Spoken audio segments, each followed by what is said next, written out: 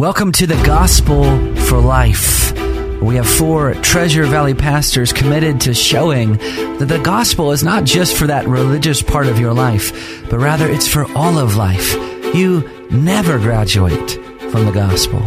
I'm Josh Bales, pastor of the Well Church, here with Russell Herman, pastor at Cloverdale United Reformed Church, Phil Moran, pastor at Christ Presbyterian Church, and Jonathan Van Hoogen, pastor at Dayspring United Reformed Church. Now, if you'd like to find out more about us or catch past broadcasts or get information about our annual conference, you can find us at reformationboise.com. All right, this is a special edition of the Gospel for Life. We are talking about our upcoming conference, November 9th and 10th of this year.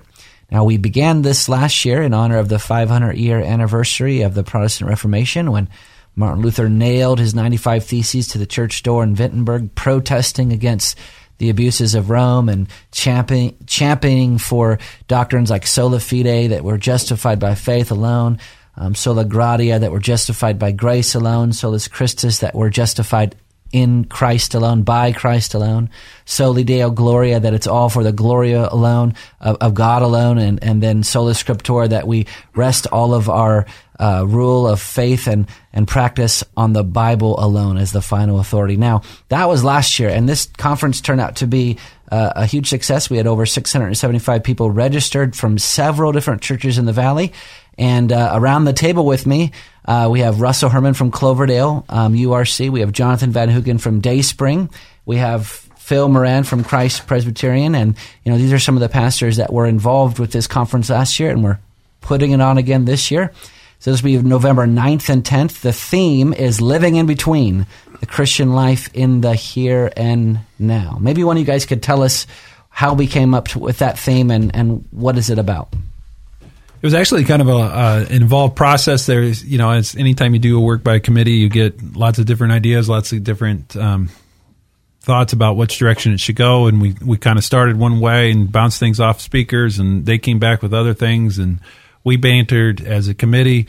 I just happened to be reading John Calvin's little book on the Christian life, and so I floated this as an idea to the guys on the committee and said, well, what about this book? This would be maybe a good way to frame the conversation. And then so we talked about it, and we thought, well, that sounds okay to the committee. And so we sent it back to the speakers, and then they said, yeah, that we like that too. And so it was kind of an ongoing, very fluid journey, but we ended up looking at this book and saying, no, there's lots of practical this is practical Christianity that hopefully will be relevant to the lives of those that come. Yeah, and that's the point, right? I mean, living in between, the whole theme is how do we live in between Christ's first and second coming, the life right now. Right, and one of the things that we understand about the Christian life, there are certain things that are already, and there are some things that are not yet.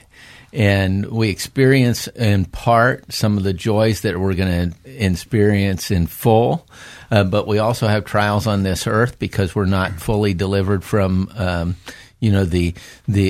greatest enemies, which some of them are within, the sin that easily besets us, the world and its temptations, and even Satan and his persecutions, and so we're living in between something already and not yet. Yeah. So we have 2 speakers coming out, Dr. David Murray and Pastor Anthony Savaggio, and what they're going to do is they're going to take Calvin's little book, which has 5 chapters in it. They're going to compress it to 4 sessions. And so we've talked on the past broadcasts about what the first session and the second session will be about. Today we're going to look at the 3rd session. And in that this is the 4th chapter of Calvin's book, Meditation on Our Future Life, and it's about, as we live here on earth, what's our proper perspective of this world as we look to the one that is to come. And once again, Calvin starts this section with some writing that on the surface might appear to be a little bit negative. He writes, "In the end, we rightly profit from the discipline of the cross when we learn that this life, considered in itself, is troubled, turbulent, attended by many miseries, and never entirely happy, and that whatever things we consider good in this life are uncertain, passing, vain, and spoiled because they are mixed with many evils. And from this we conclude that we should expect and hope for nothing other than trouble in this life. Then he goes on to say, there is no middle ground between these two things. Either earth must become worthless to us, or we must remain bound by the chains of extravagant love for it. What is Calvin doing here? Where does he find justification for such statements like these? Well, go ahead. No, I insist. Thank you. Thank you, Josh. I thought for sure Josh was going to say he's going to yield to his elder. Yeah. That's thank what you. I meant. Yes. Well, when he says either, I think he's speaking in a hyperbolic way when he says either earth must become worthless to us or we remain chained to it. Obviously, earth which God has made, and the earth which belongs to God, and the world that Christ came to redeem, is not worthless to us. But what Calvin is saying, we're not to be attached to it, because our citizenship is in heaven. If I could fill that out, and also he's just being extremely realistic, and it sounds a little bit negative to modern ears, but maybe this is a refreshing antidote to a lot of the frankly superficial Christian happy talk about this life that doesn't withstand actual lived experience. The Christian happy talk about, you come to Jesus and all your problems will go away, and nobody puts it quite that way, but it can come across that way sometimes. Calvin, the pastor, is just being realistic here when he says that this life is troubled, it's turbulent, it's attended by many miseries, never entirely happy. Mm-hmm. Isn't that true? He's just being honest. It's never. We have wonderful happinesses in this world. We have wonderful joys in this world, but they're always tinged, aren't they? And what he wants us to do is get our gaze. Calvin, the pastor, wants us to get our gaze off of, or remove our attachment from this world, and remember that our citizenship is in heaven. We're headed to a country that God has made for us, and it's going to be infinitely beyond, and that's what keeps us going. We have treasures in heaven. We're not to lay up treasures here where moth and rust corrupt, but having treasures in heaven. And I think that's, as you're saying, don't have your attachments here. And very often we do. And sometimes we either magnify the things of earth in such a way that they become our goal, or we've minimized the blessings that we've already received. Very often we're told in song, count your many blessings, name them one by one, then it will surprise you what the Lord's done. Oftentimes our vision is on the wrong thing, and we need to redirect that vision. Mm-hmm.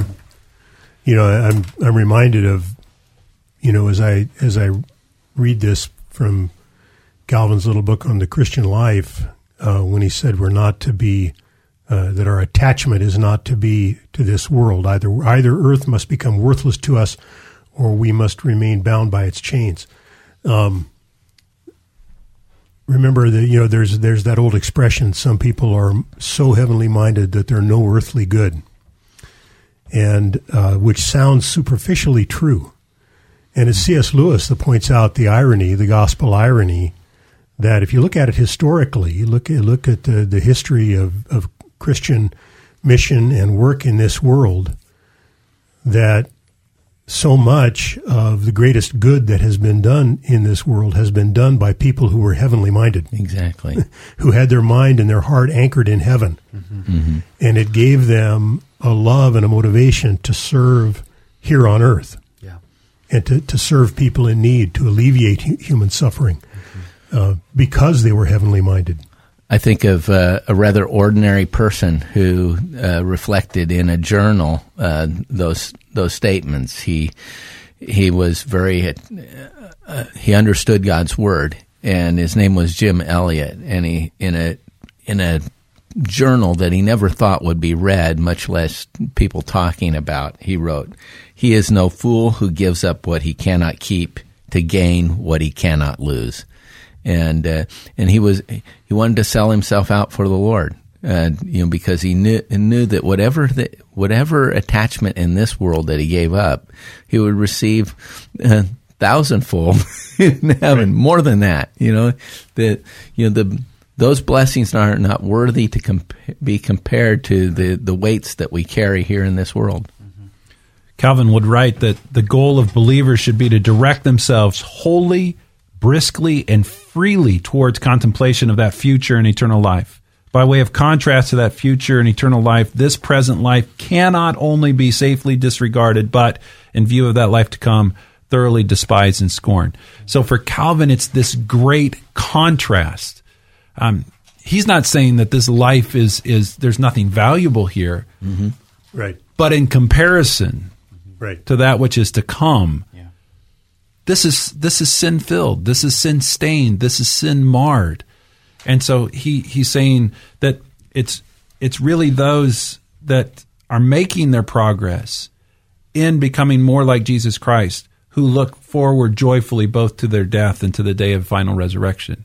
Is that escapism? No, I don't think so. I mean, I grew up in a church that was very escapism minded, looking, hoping, waiting for the rapture, reading eschatology from the newspapers, the whole 9 yards. And the effect there was we need to hide from the world. We need to hide from, Big Brother who's out to get you, or the Antichrist who's right around the corner. I think that's an unhealthy escapism. I think what Calvin is saying here is, it's the very next quote that you have written down, that the pinnacle of happiness consists in the enjoyment of God's presence. That's what it means to be conformed to the image of God. And unfortunately, we won't feel that in its fullness until Christ comes again. And so what Calvin is doing is he's encouraging us to keep our mind focused on that, on things that are above rather than on things that are below. Every week, each of us have the privilege of leading a congregation in worship. And there's an anticipation there. But there's also just this niggle that this isn't real worship. Mm-hmm. Because, I mean, I don't know about you, but the longing for heaven for me is for the first time to give worship without sin. Yeah. That every time I come into worship, it's always worship marred by sin on this side of eternity. Yeah. And I really can't wait for the day when I can finally worship as I'm supposed to. Mm-hmm. Yeah. Well, you look at the book of Revelation and that vision that John is given of where history is going. And we're headed, where history is headed, brothers, is the greatest worship service that's ever been held. Amen. Where we will all bow down before the Lamb and worship with pure and unstained devotion. Amen. What a great day. Well, you've been listening to The Gospel for Life. We have been talking about Calvin's little book on the Christian life. The reason why we're talking about this book is because it's going to be the theme of our upcoming conference, November 9th and the 10th. It's called Living in Between, the Christian Life in the Here and Now. And the great thing about this conference is that this is not put on by one church. It's put on by a collection of churches. We are so excited to be able to work together as fellow brothers and sisters in Christ. And so this is a conference you're not going to want to miss. We're bringing in two speakers, Dr. David Murray and Pastor Anthony Savaggio. There's going to be 4 sessions spread over Friday night and Saturday. There's going to be books that we're giving away. There are going to be food vendors on site on Saturday for us to be able to eat and fellowship together. But most importantly is that we get to sit and sing and hear the Word of God preached together. So we hope that you can make it. Go to ReformationBoise.com to register for free today. We'll see you next time.